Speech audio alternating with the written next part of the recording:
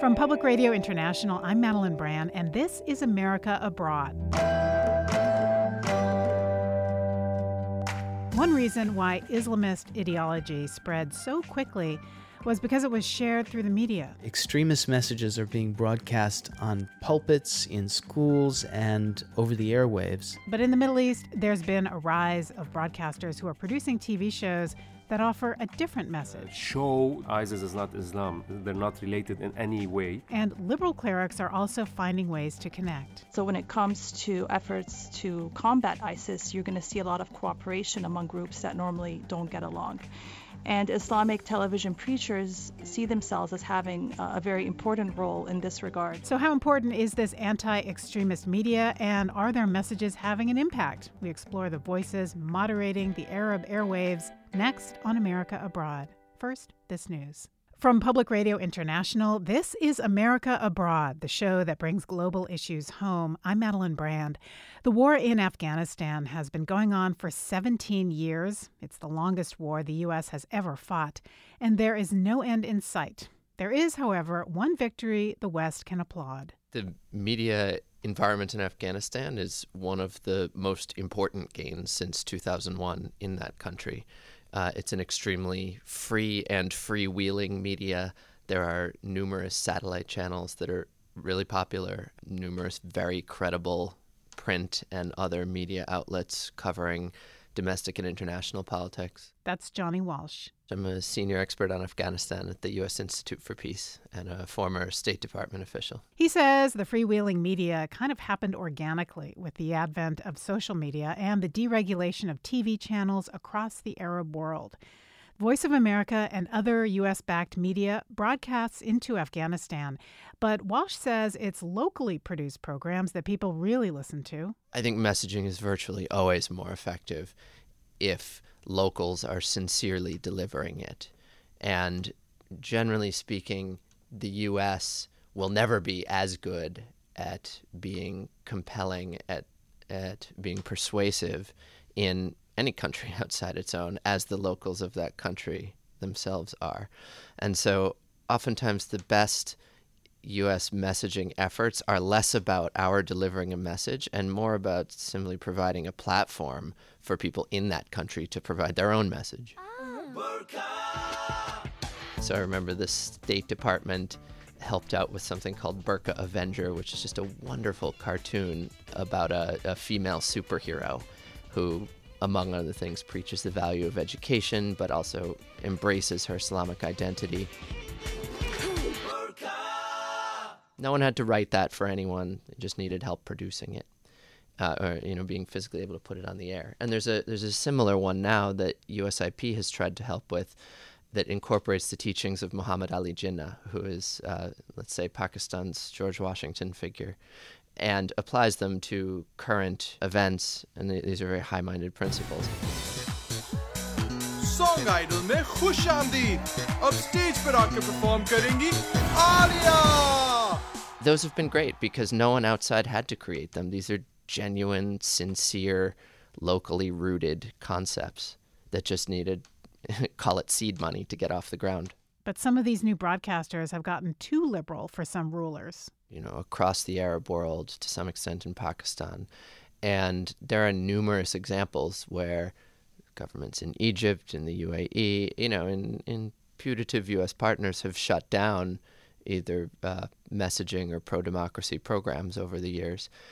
It's always a delicate balance, and at least in normal times, those governments understand that part of the deal with having a relationship with the U.S. is that they're going to support anti-extremist, pro-democracy programs of different sorts, and they are often willing to accept a certain amount of it. It depends heavily on how hard the U.S. is willing to push or how high it's willing to elevate programs like these in the larger relationship and potentially to absorb some blowback from this or that regime in the interest of supporting something that's fundamentally right. Some of the most interesting anti-extremist programming produced in the Middle East has zero American involvement. We'll find out more about that later this hour, and how satellite television presents an opportunity to allow moderate voices to be heard.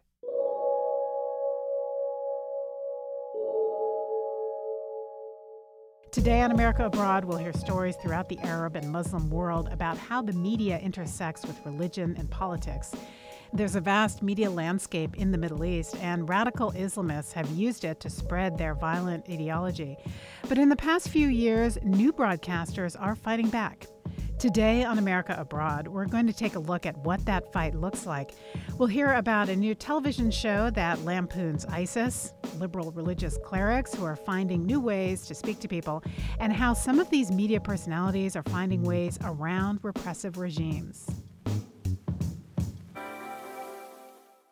Middle Eastern media is as varied and diverse as media anywhere else. In Saudi Arabia, though, the government exerts strict control. Just this month, journalist Jamal Khashoggi disappeared after entering the Saudi consulate in Istanbul. He had fled Saudi Arabia last year because of a crackdown on moderate voices there.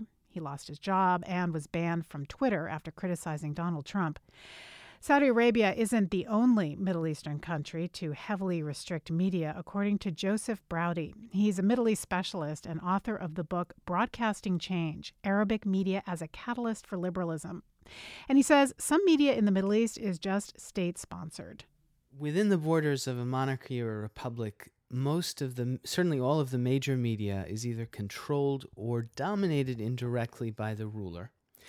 And the ultimate goal of it is the same. It's to tell a story, one big story, in which the ruler is indispensable.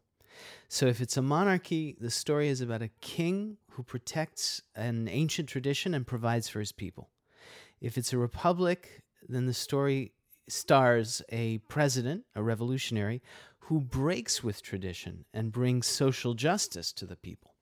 The problem is that both of these stories are severely challenged by evidence to the contrary. And that's an opening for the media workers, especially the liberals among them, to suggest tweaks to the basic storyline, like let's put more women in it, or let's show the role of the people in engaging the ruler's aspirations for social justice. And that is how you get improvements in authoritarian media over time.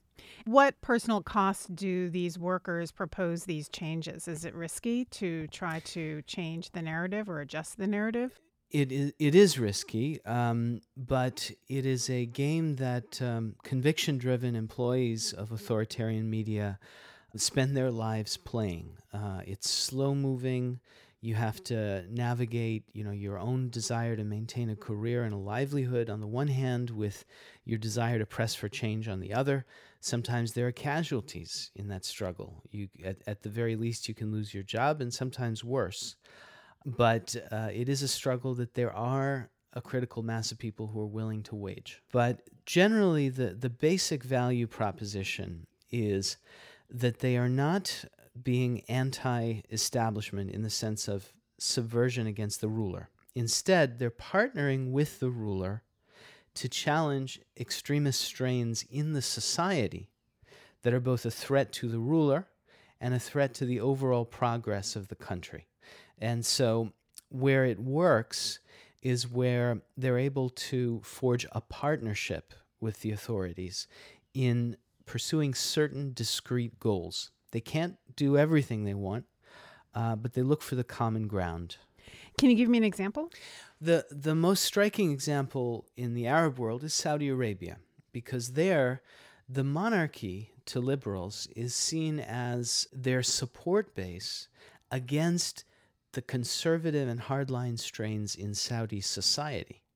In other words, they're both struggling against clerical domination of the culture and the public space. And so that would be an example where certain media feel that they are allied with the establishment. And you see that to greater and lesser degrees in other Arab countries. But they can't actually question the Saudi leadership. That's correct. They cannot push against... These are not agents of democratic change. These are people who are pushing for social reforms in an authoritarian framework. And the minute they start talking about representative government, they are on shakier ground. But many of them say, look, we don't want a democracy right now because if we got one, those hardline social forces that are opposed to us would likely win the elections. And so instead, we're going to spend a generation transforming the majority culture. And only then will we start pushing for democratic change. Tell us about the show Selfie. Selfie is a show that airs in the Gulf on a channel that enjoys freedom to broadcast from the United Arab Emirates, and it is a Saudi-owned channel. And what the show does every season, every Ramadan, is to spoof a social trend that has caused problems. A new sketch comedy show called Selfie has won both praise and death threats after mocking the Islamic State group. So one year, they were looking at ISIS, and they told the story of a kind of a hapless middle-aged father who journeys into ISIS land under the guise of a would-be fighter to rescue his son from their brainwashing of him and bring him home. And in the course of that, he has to pretend to be a jihadist. They want him to execute an infidel. And he goes from one to the next and says, well, this one is too bald. Or, I don't like the look of this guy. His ears are too big.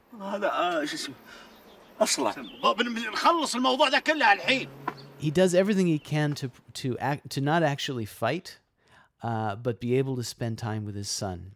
And it has a tragic ending, but you're laughing along the way. But the fiery debate around the episode was caused by the concluding scene, in which Al-Qasabi's character is executed by his own father.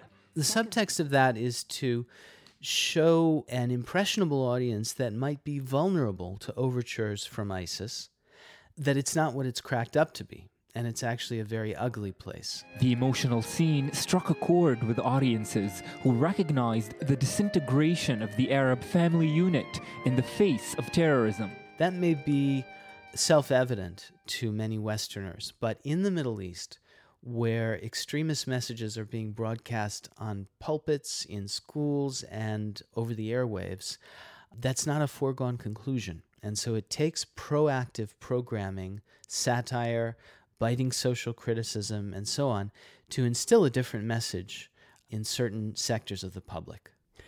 Who is writing these shows?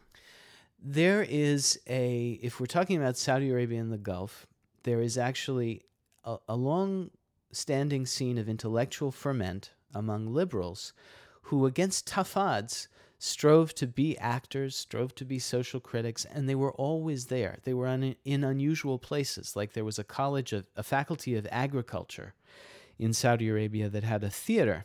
It was one of the only places where you could study theater and put on plays. But over time, as a range of factors caused liberalism to become more expedient for the rulers to promote, they gained more and more space to do their work and were ultimately catapulted to the very highest levels of celebrity and notoriety. But then we have the case of Bassem Youssef. He was the Egyptian Jon Stewart. That's how he was described. Jon Stewart even appeared on his show. So, John, I know I wish all the best for you. You have absolutely no job. That's actually interesting you bring that up because I heard there might be an opening for the type of humor that I do in this very studio. Seriously. He was extremely popular, but then 5 years ago he was forced off the air and he had to flee because he was afraid of being arrested. So what does that say about the ability for these intellectuals to go against the state, and even in a comedic setting, but to try to satirize modern society? You're right. He was forced off the air. He fled Egypt. For a while, he tried to do his show on NBC, a Saudi-owned channel with a seemingly liberal bent. And that didn't work out either, and now he's here in the U.S. on an academic fellowship. I think what his story shows is when you leave that value proposition of I'm partnering with the authorities to challenge extremism in the society, and you start talking about challenging the authorities themselves, it's unsustainable within the borders of an autocratic country. But I guess how much authenticity will you have if you can't criticize the ruling elite with the viewers? I mean, won't they see that you're just basically an arm of the corrupt leadership? That is definitely one of the trade-offs. And so your popularity is inextricably linked to the popularity of the ruler. We do have some examples of autocrats who are popular right now with young people, but certainly there are those who are extremely unpopular. So that is the essential trade-off if you want to work within the territory of the autocracy. If, on the other hand, you go the route of the Iraqi Jon Stewart and you start broadcasting from Germany, you risk another type of challenge to your authenticity, which is, hey, he's working for the German government. So it's 6 of one, half a dozen of the other, and people adjust according to their own comfort levels and preferences. So how can you measure whether or not all of this is working to create change, positive change? Doing so is especially difficult in environments where focus groups and opinion surveys are less effective because of concerns about expressing your own opinion. You can sometimes gain insight into a program's impact from the backlash it stirs over time. So, for example, there was a long-running comedy in Saudi Arabia called Tash Matash.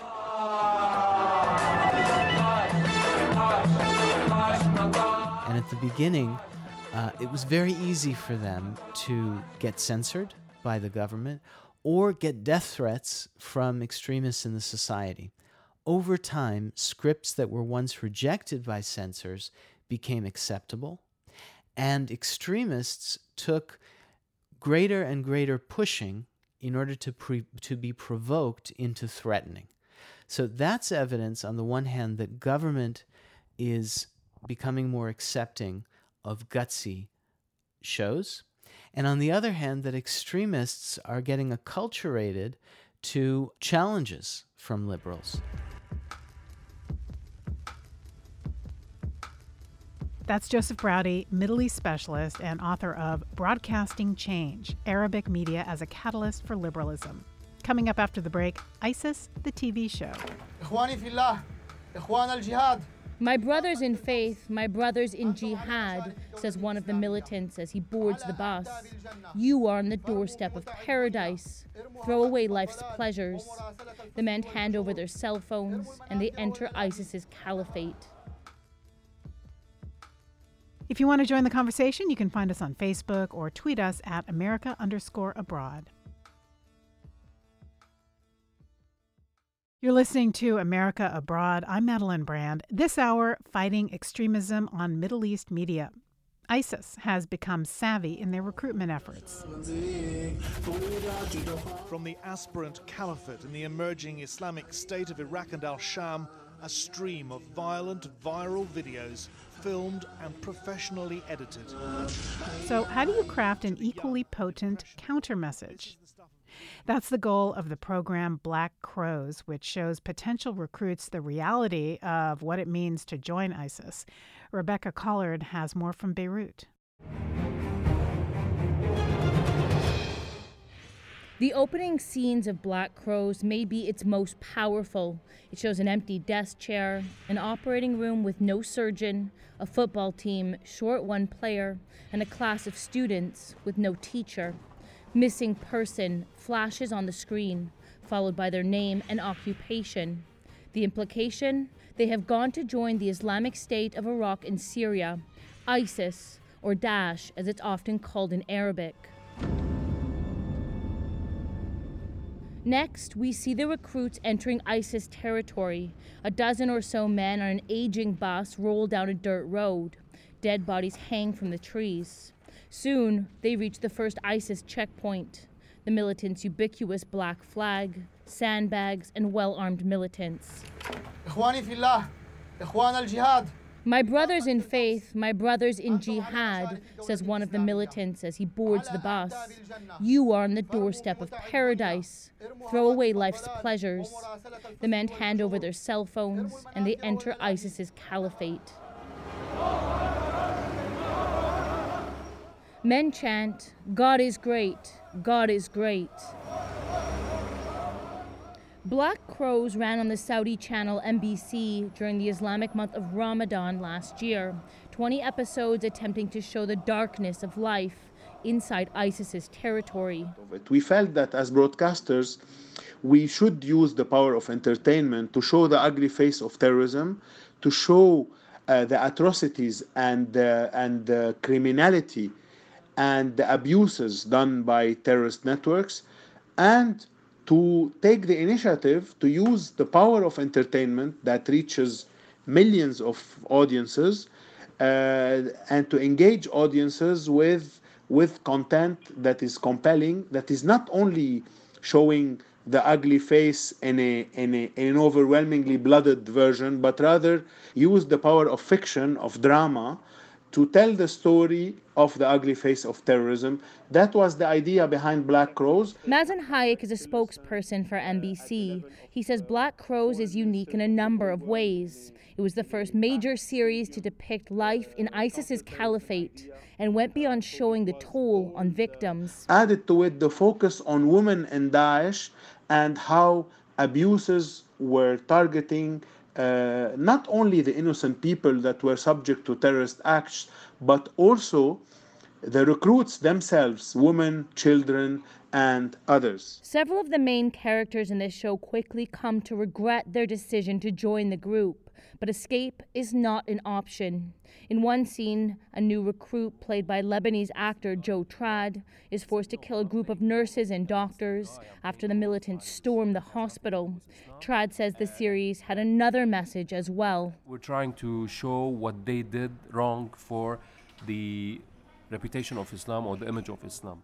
Trad's character turns out to be a sort of spy or double agent, actually working against the militants. The toll it takes on him in the show sends a message to potential recruits. This is not the Islamic paradise you were promised. Show that Islam is not ISIS and ISIS is not Islam. They're not related in any way. But some Muslims saw it differently and accused Black Crows of disrespecting Islam. On his show, Syrian journalist Musa El-Omar took issue with the way his faith was represented. If you want to resist ISIS through media, that's your right, he says. But do not harm me or distort my religion. Don't distort my Islam. You are distorting Islam much more than ISIS. The show faced criticism also for its depiction of women. Some of the female recruits were seen to be on some sort of a jihad al-nikat, which would roughly translate to sex jihad, and implied the women had just joined ISIS to provide sexual services to fighters. Is there really any woman in the whole world willing to take 3 planes, then cross the borders into Raqqa or Mosul just for sex jihad? Asked Omar on his show. What kind of lie is this? Do they think we're stupid? NBC says, though, Black Crows was one of the most popular series that Ramadan. The goal was to counter ISIS's slick propaganda that showed the caliphate as moral and mighty. Videos like this one went viral, depicting ISIS's battlefield strength. Others showed atrocities, beheadings, and executions. But most of the videos were not about violence and war, but about the good life offered in the caliphate. Like this video posted in 2014, which shows fighters handing sweets and candy to joyful children on a playground. Others smile and lick ice cream cones. Islamic State, shouts one of the fighters. Will prevail, reply the children. Yeah, solidarity, camaraderie, doing things together, the slow life, these kind of things, these kind of metaphors are always present in ISIS videos. Donatella Della Rata is an assistant professor at John Cabot University, Rome. She's also the author of an upcoming book, Shooting the Revolution, Visual Media and Warfare in Syria. And they very often features interview with Europeans, so European jihadists who have gone to the Middle East to live there. And one of the reason they quote the most for moving to the so-called caliphate is because they felt that their life was meaningless in Europe. There were no values, and besides capitalism, of course. Rata says ISIS videos offered ideas of community and belonging, something that anti-extremist media from governments and big broadcasters failed to do. They all lack these ideas. They're not fresh. They're very institutional. It's kind of like you don't have to do this. And in fact, you do exactly that. I just think that this is not the right way to convince wannabe terrorists not to join a jihadi group. In Black Crows, children's lives are portrayed as grim and violent. كيف سأذهب إلى الجنة أيها القائد؟ بالسيارة. In one scene, a group of boys asks how they will get to heaven. By car, by boat, by plane, the children guess. Their leader, who is depicted as a pedophile, says no. كلا ستذهب بالحزام الناسف. They're going by something faster, he says with a smile, an explosive belt. It's pretty scary stuff, but is it successful in countering violent extremism? Question, because I think we should ask ourselves in the first place, what do we mean by successful, I mean, do we mean that audience responded to it? I mean, there is a big problem in Arab media, which is a lack of reliable, independent media studies and audience research. So, I mean, everything is pretty much anecdotal. Hayek agrees that it's difficult to know exactly what impact Black Crows had, but he says, imagine this series having dissuaded or convinced just one person not to commit a barbaric act, a terrorist act, or having convinced a wife of a man to tell him, don't go, don't join them, these are criminals, these are not heroes. That would have achieved its objectives. A few months ago, Netflix also picked up the Black Crows series, and now it's available with subtitles for foreign audiences. Even though ISIS seems to be nearing its defeat, it's unlikely to be the last jihadi group recruiting in the region and abroad. Hayek says it's the duty of broadcasters like NBC to combat radicalization. Maybe there should be a coalition of entertainment conglomerates around the world who work together on developing 100 series like Black Crows, a coalition of the willing who is ready to fight the cause of counterterrorism and say enough is enough.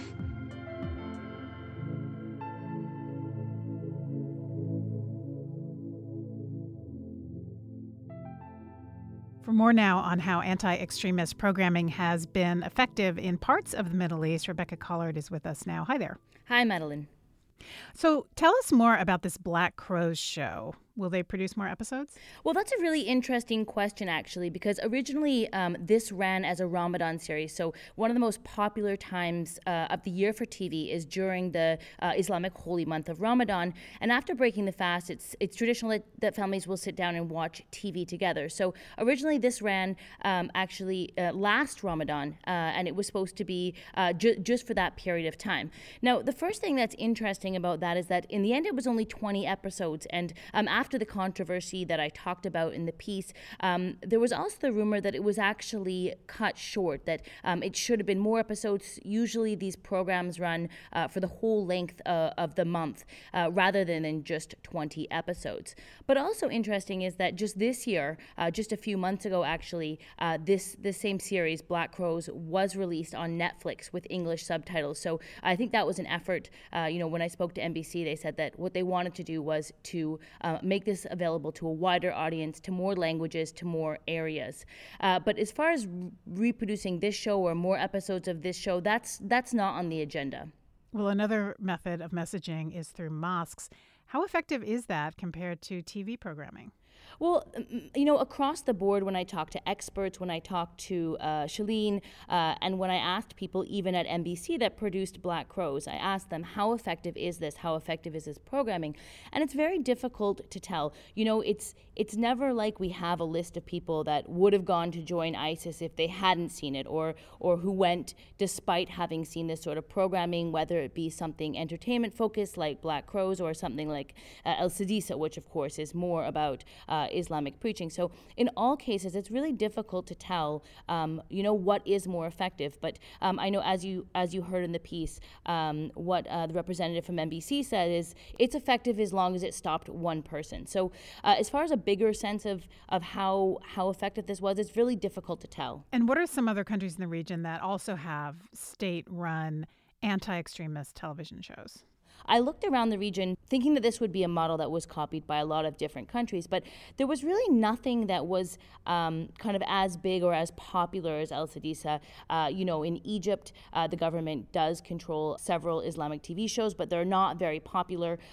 In Turkey, there was really nothing comparable as well. So definitely most of these countries have some sort of channel that is some sort of Islamic content, but nothing that compares to the one in Morocco. That's Rebecca Collard speaking to us from Beirut. Coming up, how some religious clerics in the Middle East are harnessing new media to fight conservative ideology. Today, for the vast majority of Muslims, ISIS is an extremist group in the sense that its norms and practices are beyond the pale of what most Muslims would agree their religion teaches. And Islamic television preachers see themselves as having a very important role in this regard. Because they see their main role as teaching Muslims what Islam really means, what it really entails. Just tuning in? You can catch the full episode and past programs by subscribing to America Abroad on iTunes or wherever you get your podcasts.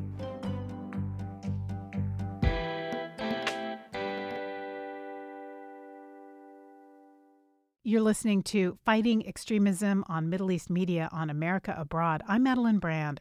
On today's program, we're talking about how more liberal media in the Arab world can be a counterbalance to radical messaging. Some of the most well-known religious figures in the Middle East right now are El-Dua El-Gadoud, or the New Preachers. Since the Arab Spring in 2011, they've become popular on TV in some Middle Eastern countries. Many people look to them for guidance on how to think about religion and politics.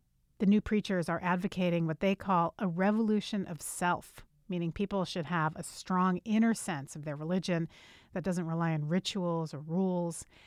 Yasmin Mol is a professor of anthropology at the University of Michigan, and she studied the rise of these new religious figures. I became interested in Islamic television preaching when I saw the growing popularity of very young preachers with no kind of traditional religious education with Muslim viewers in Egypt. And what I began to realize was that these preachers were very invested in changing what Islamic media sounds and looks like. So they felt that traditional Islamic media was very boring, very conventional.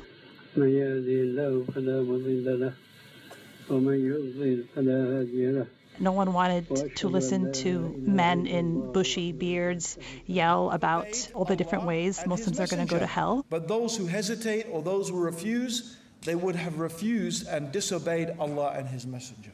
That is God's complete justice. And they felt that what was needed was a new kind of Islamic media that spoke to youth in ways that they were familiar with from watching, reality shows or music videos or Hollywood entertainment.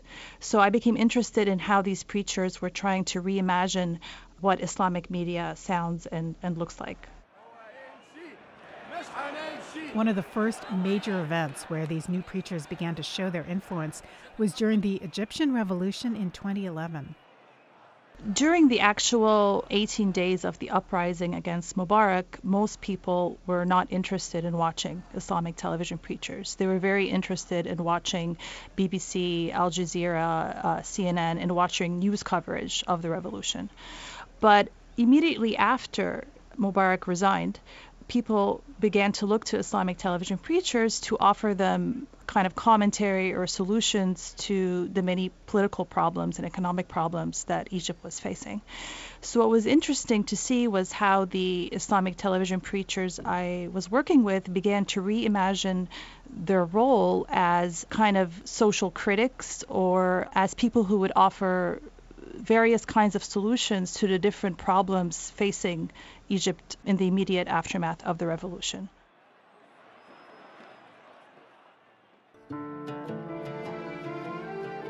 So Mu'izz Mas'ud is a very important Islamic media figure. He's a 30-something preacher who's currently pursuing a PhD at Cambridge University in the UK. And over the past years, Mas'ud has really been pushing the boundaries of what Islamic media or Islamic television preaching looks and sounds like.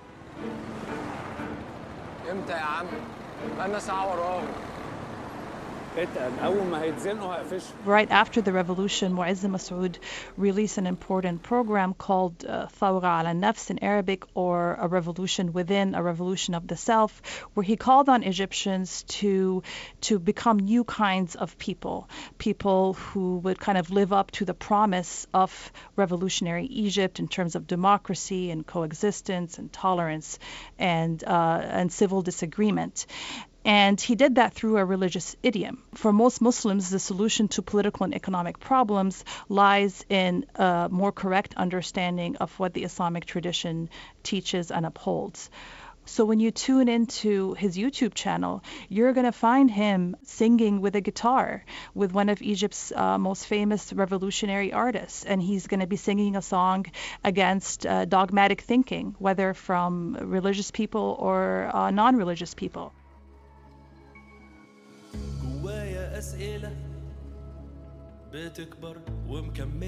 You're going to find him starring in a television drama series that also has a religious message to impart, over 30 episodes. لا شك ان احنا بنتظلم ليل نهار طبعا وفي جرم بيرتكب دايما ليل نهار وناس عماله تذبح. So those are the kinds of new formats that him and other preachers like him are really innovating in their attempt to reach new audiences, to reach young Muslims in ways that they will actually find compelling. But Mu'izz is just one of many prominent figures in the Middle East right now, and they don't all share the same ideas. Precisely because the Islamic television sector is largely privately owned and privately funded, there exists a wide spectrum of theological and ideological orientations on Islamic television.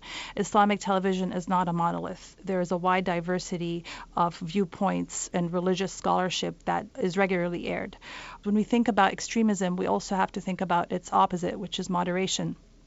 And the idea of religious moderation has a very long history within the Muslim world, including in the pre-modern era. But what moderation means and what voices get labeled as extremist is not a stable thing. It's constantly changing. But one thing is clear is that today, for the vast majority of Muslims, ISIS is an extremist group in the sense that its norms and practices are beyond the pale of what most Muslims would agree their religion teaches. And so when it comes to efforts to combat ISIS, you're going to see a lot of cooperation among groups that normally don't get along. And Islamic television preachers see themselves as having a very important role in this regard because they see their main role as teaching Muslims what Islam really means, what it really entails. But Mul says combating violent ideologies isn't always a huge priority for these preachers. She says that's because relatively few people are actually recruited to join ISIS. There's been a lot of panic lately about the recruitment success of ISIS among young Muslims. But if you look at the numbers, you realize this is really an unfounded panic. Even Tunisia, which has sent the most young people to ISIS, as of last year, it sent 6,000 people. Now, Tunisia's population is 12 million. And you can begin to put the number of 6,000 in perspective. And that's the biggest sort of country that has sent young people to ISIS. And I think that the biggest counter-narrative to groups like ISIS and their extremism actually comes from the reality that the vast majority of ISIS victims have been other Muslims. Not just Shia Muslims, but actually Sunni Muslims. In the U.S., we tend to focus on ISIS attacks in Western countries, but ISIS has mostly been very active in Middle Eastern countries. In November last year, ISIS carried out one of the deadliest terrorist attacks in Egyptian history, where it basically killed 300 people praying in a mosque in a town of only 700 people. So it wiped up half the population of this village. So the biggest victims of terrorism committed by Muslims are actually other Muslims. And so I think what we need is less religious counter-narratives, because those are alive and well, and more of a treatment of the context that allow violent ideologies and theologies to flourish. And this would mean addressing structural problems like economic inequality, political corruption, as well as the human devastation wrought by Western military intervention in the region. And I think, us as American citizens, we have an opportunity to hold our government accountable for the ways in which its policies and actions in the Middle East have actually created a breeding ground for groups like ISIS.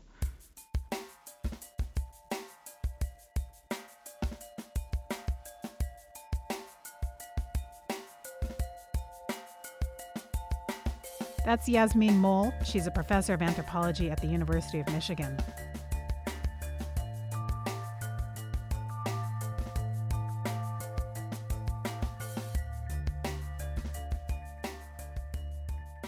It's obvious that the media landscape in the Middle East is vast, and that means that for an outsider, it's really hard to understand. The U.S. has tried to harness the power of the media there in order to promote its own interests. But there are things U.S. policymakers just don't get about how religious and political issues align in the Middle East. That's according to Nathan Brown. He's a professor of political science at George Washington University. What the United States is concerned about is often immediate security goals, and it might be having to do with, say, the Israeli-Palestinian conflict. It might have to do with Syria. It might have to do with Yemen. So what we will sometimes do is come in and say, okay, this person is with us on the Palestinian issue. This government is with us on Yemen, and therefore sort of back them across the board. And what we miss in the process is that there's a much, much deeper dialogue going on, that the divisions are not really over short-term policy issues, but over long-term concerns about the place of religion in public life, about who has authority to interpret Islam, and that sort of thing. And so we tend to be very short-term and very clumsy in the way that we intervene in these things. And a good example of that might be Saudi Arabia, officially an ally, despite its harsh treatment of dissidents and the lack of free speech there. I think the American policy reaction has been very, very short-term in focus. When Mohammed bin Salman of Saudi Arabia talks this way, when Abdel Fattah al-Sisi, the president of Egypt, talks this way, American policymakers tend to come in and applaud them, saying that's exactly the right message. We've got leaders who are willing to take on the tough religious issues. And so what they essentially do is align themselves with regimes that are putting out what sounds to an international audience like a moderate message, but to a domestic audience can often sound like a controlling and micromanaging message. Right. And so then does that engender suspicion of the United States on the part of the population, of the populace? To be honest, I think on religious grounds, the United States really isn't an actor that people would listen to. Secretary of State Kerry, during the Obama administration, very famously referred to the adherents of the Islamic State as apostates.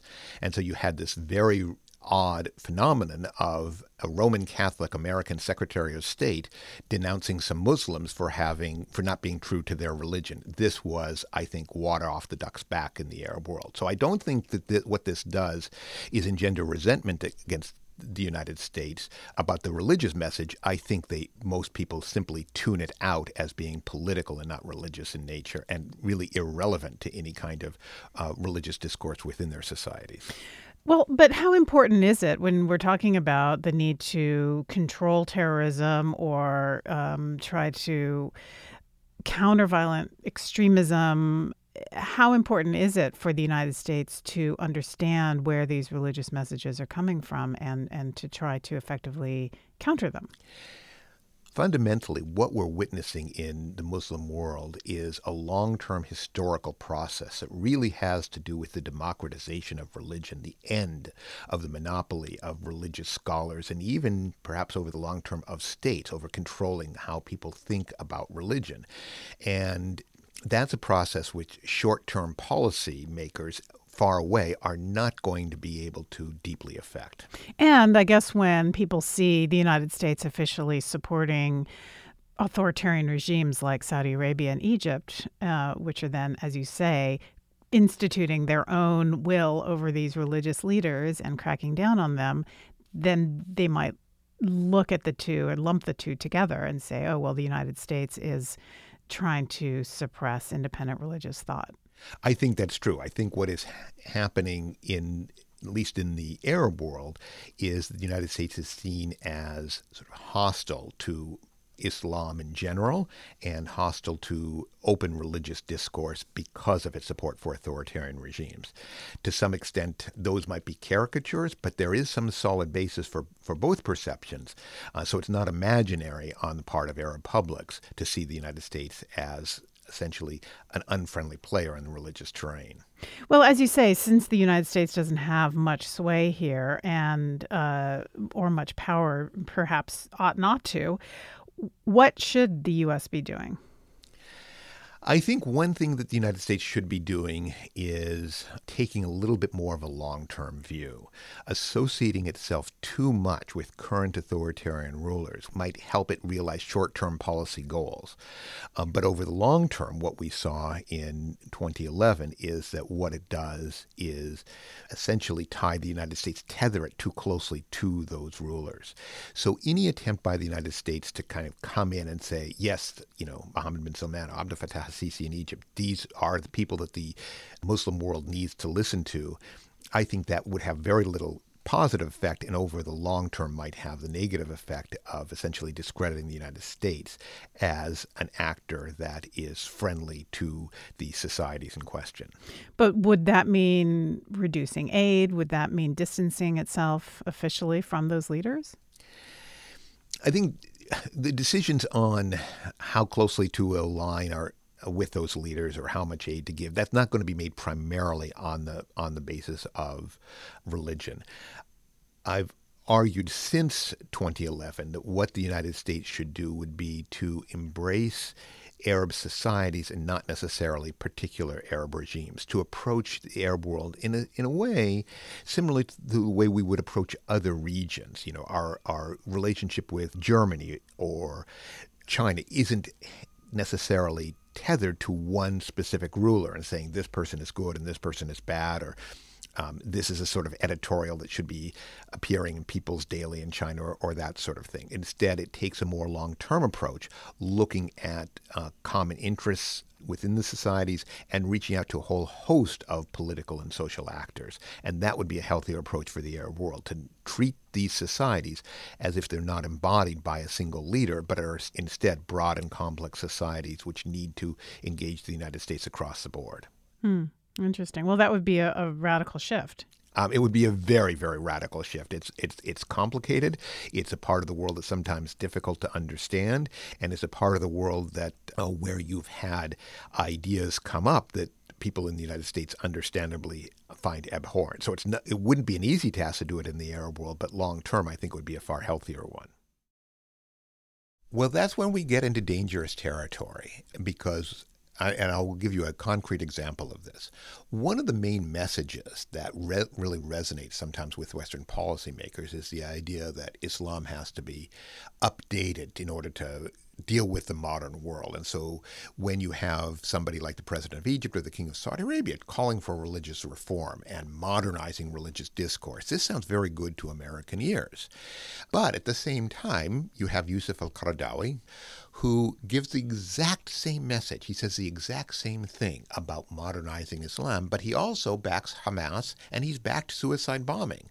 So you've got two very radically different political orientations. If we go in and say this is a good figure, we may find them associated with political decisions or political positions, suicide bombing for Hamas, murder of a large number of opposition members in Egypt, that we don't want to be associated with. So finding particular good guys and particular bad guys is something that a secular government like the United States is never going to be good at and is probably going to make some embarrassing mistakes.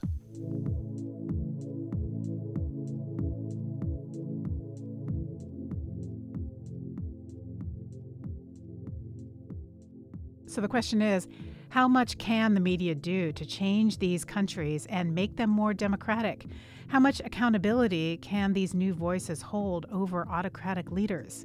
As we've seen lately in Saudi Arabia, the government does have the power to shut down independent voices. But in Afghanistan, probably because the power isn't as centralized, there is room for a flowering of independent thought. And perhaps that independent thought will go further than guns and ammunition in creating a new, more liberal society.